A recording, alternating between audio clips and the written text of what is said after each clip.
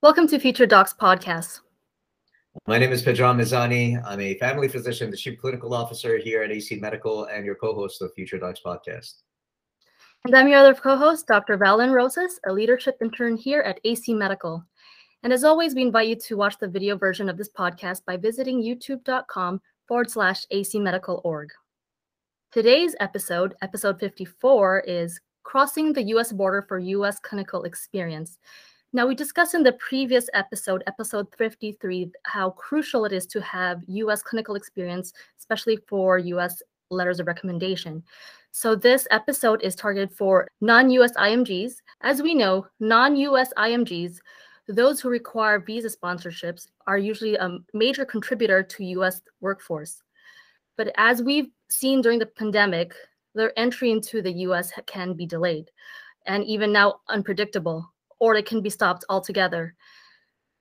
Even before visa sponsorship for U.S. residency, they need to gain U.S. clinical experiences, which is also the reason why they require a visa.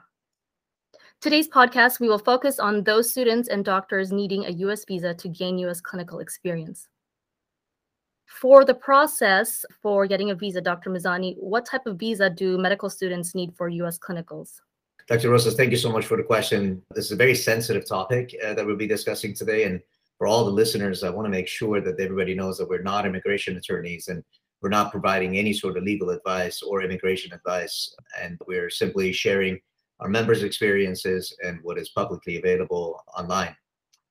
And so with respect to the type of visas that are necessary, we have medical students and we have medical graduates. Medical students attending medical schools abroad outside of the United States who want to complete a portion of their medical clerkships here in the United States as a part of their medical curriculum. They want to do it here as a part of a U.S. medical school's teaching hospital. They must apply for a B1 visa. The same token, medical graduates who are wanting to come to the United States and gain clinical observership experiences, they also apply for a B1 visa.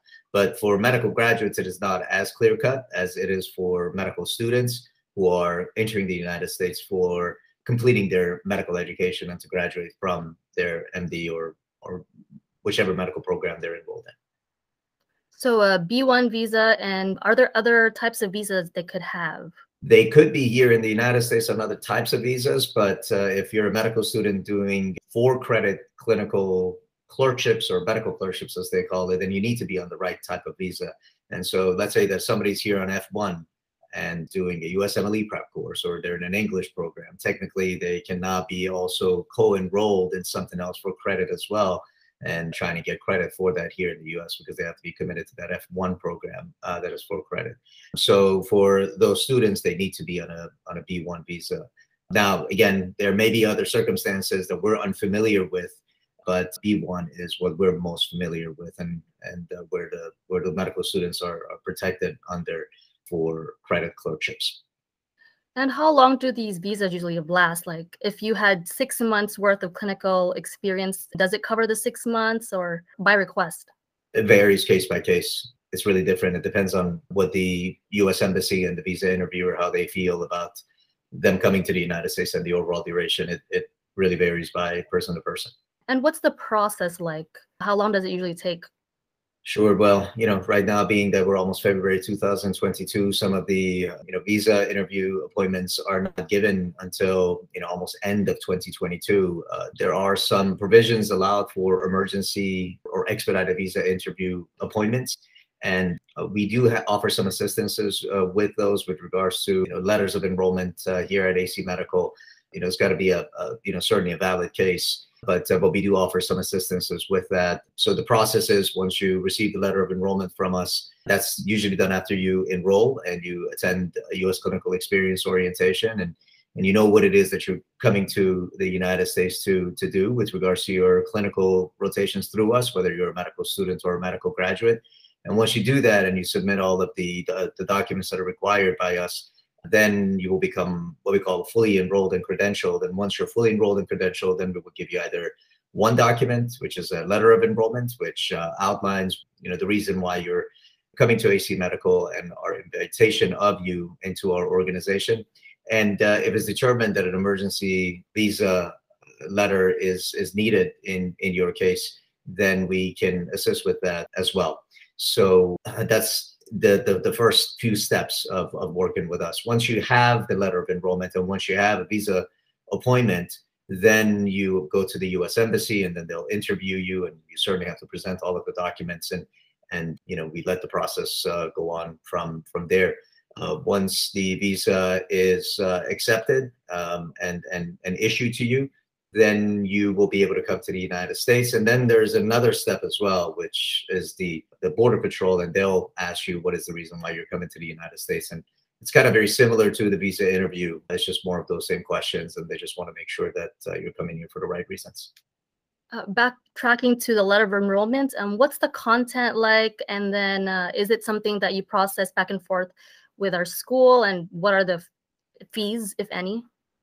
So we don't charge for a letter of enrollment. A letter of enrollment is a result of our member becoming fully enrolled and credentialed, and it's a sign of that.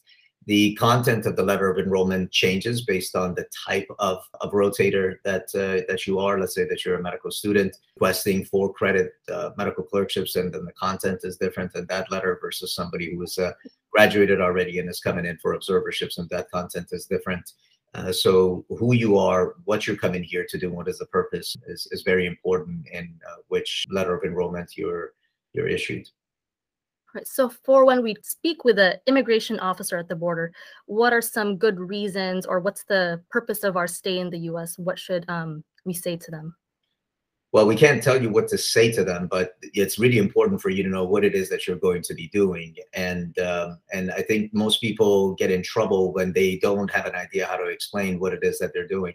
So we spend a lot of time just making sure you understand the difference between who you are if you're still a medical student versus somebody who's graduated from medical school, or vice versa. If you're graduated from medical school, don't introduce yourself as a medical student, right? Inconsistencies like that tells anyone that you kind of have no idea what you're supposed to be doing and what you're not.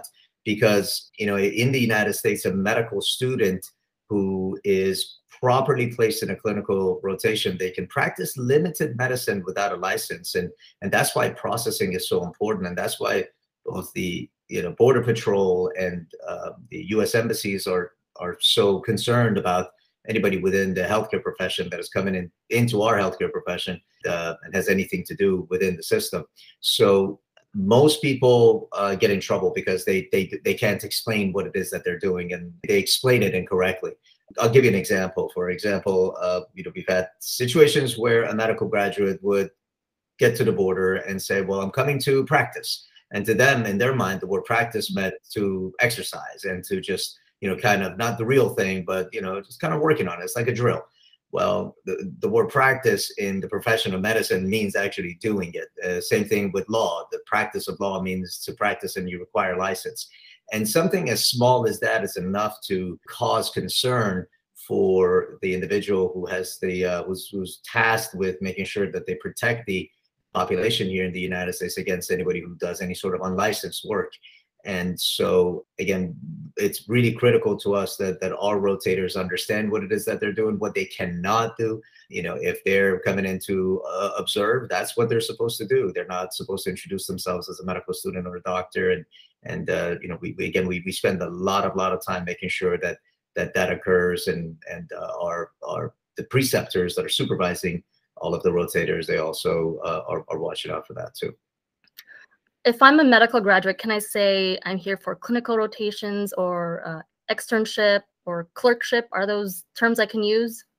So once you enroll with us, we'll go through the details of what it is that you are going to be doing. But if you're a medical graduate, you're not doing clerkships.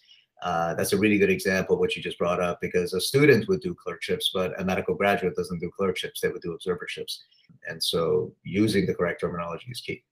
What about clinical blocks? Those are terminologies that we use at AC Medical, and the terminologies that we use in our common everyday day-to-day conversations are, they may not be known to the Border Patrol or the immigration officer. And so we try to avoid using those type of terminologies that will confuse people that are tasked with pretty important work, which is to protect the U.S. public and to make sure that unlicensed activity does not occur. So it's really important that the correct words are used, and not only just the correct words are used, but they understand what it is that they should and should not be doing. We're 100% on board with the Department of State and every U.S. embassy when they're interviewing. They have a very, very big responsibility to make sure that the individuals that they're allowing to come into the United States are coming in for the right reason. And then what if they ask, what is your line of work? Is it okay to say I'm a medical doctor, or I'm a medical doctor in my country, here for U.S. clinical experience? Well, they would have to be honest. There is, everybody is doing something different abroad. If they're practicing medicine abroad, or if they're, if they're a physician, then they say what they're doing. None of that should change. The facts of life should not change. But it is very important that the officers know that you're coming here to do this observership or do this medical clerkship for your school, and you're going back, right? That's really critical for them to know. I think a lot of times as MDs who are trying to advance in our career, it's not hard for some to oversell themselves. And I think that whole process of overselling can really, really backfire. So it's unnecessary to oversell. This is not a job interview. This is pretty serious. And then for the checkbox, it's typically pleasure, business, visiting family, or education. What do you recommend checking on that? Those are questions that have to be answered by the person applying for visa. That's not something that we help with at all at AC Medical. Those are the process of securing a visa, crossing the border. All of that is the responsibility of the rotator. So if you have any questions with regards to which category do I really fit in, or what I'm about to say, is it legal or not, I strongly recommend that you seek advice from counsel, from a U.S. immigration attorney who has experience in your part of the world, so that they can answer your legal questions. Would it be worth it to hire a lawyer for this type of case? I think that if what we just talked about here today, if some or the majority of it did not make sense, then yes, absolutely. I think that you need to have an attorney that is going to sit down with you and go through not just what I discussed, but the entire visa application. Because if you're unable to justify that you understand what it is that you're doing, that you have the support system here in the United States, and you understand that you've got to go back, and you understand that what your relationship is like with us and with the clinical sites, then yes, for sure, you need additional advice, and preferably from an immigration attorney. Right. What if you paid the full price for a clinical block and then unfortunately you get denied at the border? What does AC Medical do in that case? Thankfully, it doesn't happen often. That's really important to us. We do cross all of our T's and dot all our I's, and we have a lot of conversations with everyone, so that again, everybody understands that they know what it is that they're going to be doing, and they stick with it, and they know what their expectations should be from us, because it's not going to be any different than what we say in our letters of enrollment. And so thankfully that doesn't happen often. Now, if they do get to the border and they are turned around, we certainly would like to know what was the reason for that. And we have policies in place at AC Medical for something like that to happen. If that was to happen, then you have options of certainly we would tell you to go ahead and get an immigration attorney, and don't try to just go through it again on your own. And the immigration attorney can help you figure out where, if there were any mistakes, or it was just bad luck, or whatever the case may be. So I think that seeking counsel is really important if there is a rejection. And if you seek counsel and you try again, or if you don't want to try that and you just said, look, I want a cool down period, I don't want to go through this again, and so we can switch the type of clinical experience that you have into a live online, so you can get that similar clinical experience. It's not going to be the same thing, but rather than in person, you can get it in live online. Or alternatively, we could issue you a credit on file, but we would need proof of the rejection, and there's a process for that. You would file a case, and we go from there. And for the live online, is it as effective for program directors? Do they consider that as well as in-person rotations? Well, you have different qualities of live online, and we have a pretty good podcast on that. But for the purposes of somebody who's let's say they don't want to cross the border, or they can't get a visa interview date anytime soon, and they need to have letters of recommendation either for supplemental offer and acceptance program, or let's say that they had planned to come to the United States in July, and the border shut down again. If that happens, then the next best thing is Live Online. Now, you have different qualities of Live Online, and so we have many of our members that were in that situation, and we put them in Live Online because they couldn't get to the United States, and they applied to the match, and they've secured interviews. So it's one thing to use Live Online to secure interviews. It's another to use Live Online to start residency. I think that it's really, really important that anybody who starts residency, that they have in-person clinical experience in the United States and not just rely on Live Online before they start their PGY1. It's a very, very serious position that that you're applying for. You're going to be practicing medicine, and as a resident, and if you've had no in-person experience in the United States, the chances of some bad things happening, either to patients or to your own career, just simply because you haven't seen some of the things that goes on in residency in person, and it's just been limited to that interaction, a video conference with a patient and one attending, and really everything in the periphery is kind of not there because you're not there in person all the time. That leaves room for a lot of negative consequences. So I think Live Online is good for the initial intended purposes of it, but once you match and you're about to start residency, if all you've had was Live Online clinical experience, I would really strongly recommend that you gain 1 to 2 months of U.S. experience before you start your residency in person. And last question, is there a way to, are there countries that you could easily go through, like stay in a couple weeks at a certain country so you could get easier access to the border?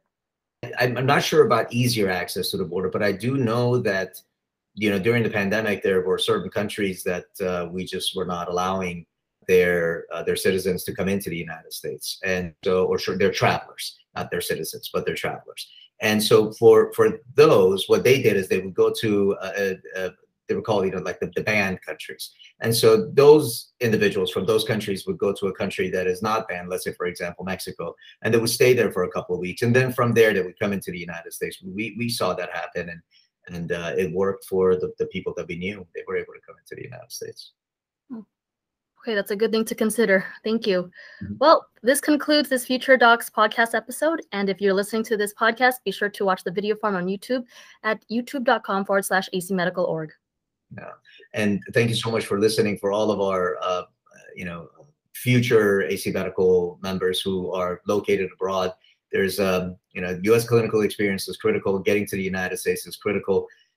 During that time that you wait, not wasting your time is really, really important. So maybe do Live Online while you try to figure out your visa interviews, and you go through our credentialing process, and you really understand what it is that you're going to be doing through AC Medical. And so once you have your visa interview, then you can come to the United States and you can gain your in-person clinicals. Regardless of the situation, we have your back, and we always want to do the right thing. So once you join us, I think you'll be pretty amazed at how much support that you'll have, and with appropriate guidance and mentorship while you go through the process of coming from another country into the United States and securing a visa and going through the Border Patrol, etc. So we appreciate the opportunity you give us. As always, thank you for your time, Dr. Mizani. And for our Future Docs, we will catch you next week. Thank you so much, Dr. Rosas. Thank you for listening and watching, everyone. Have a great day.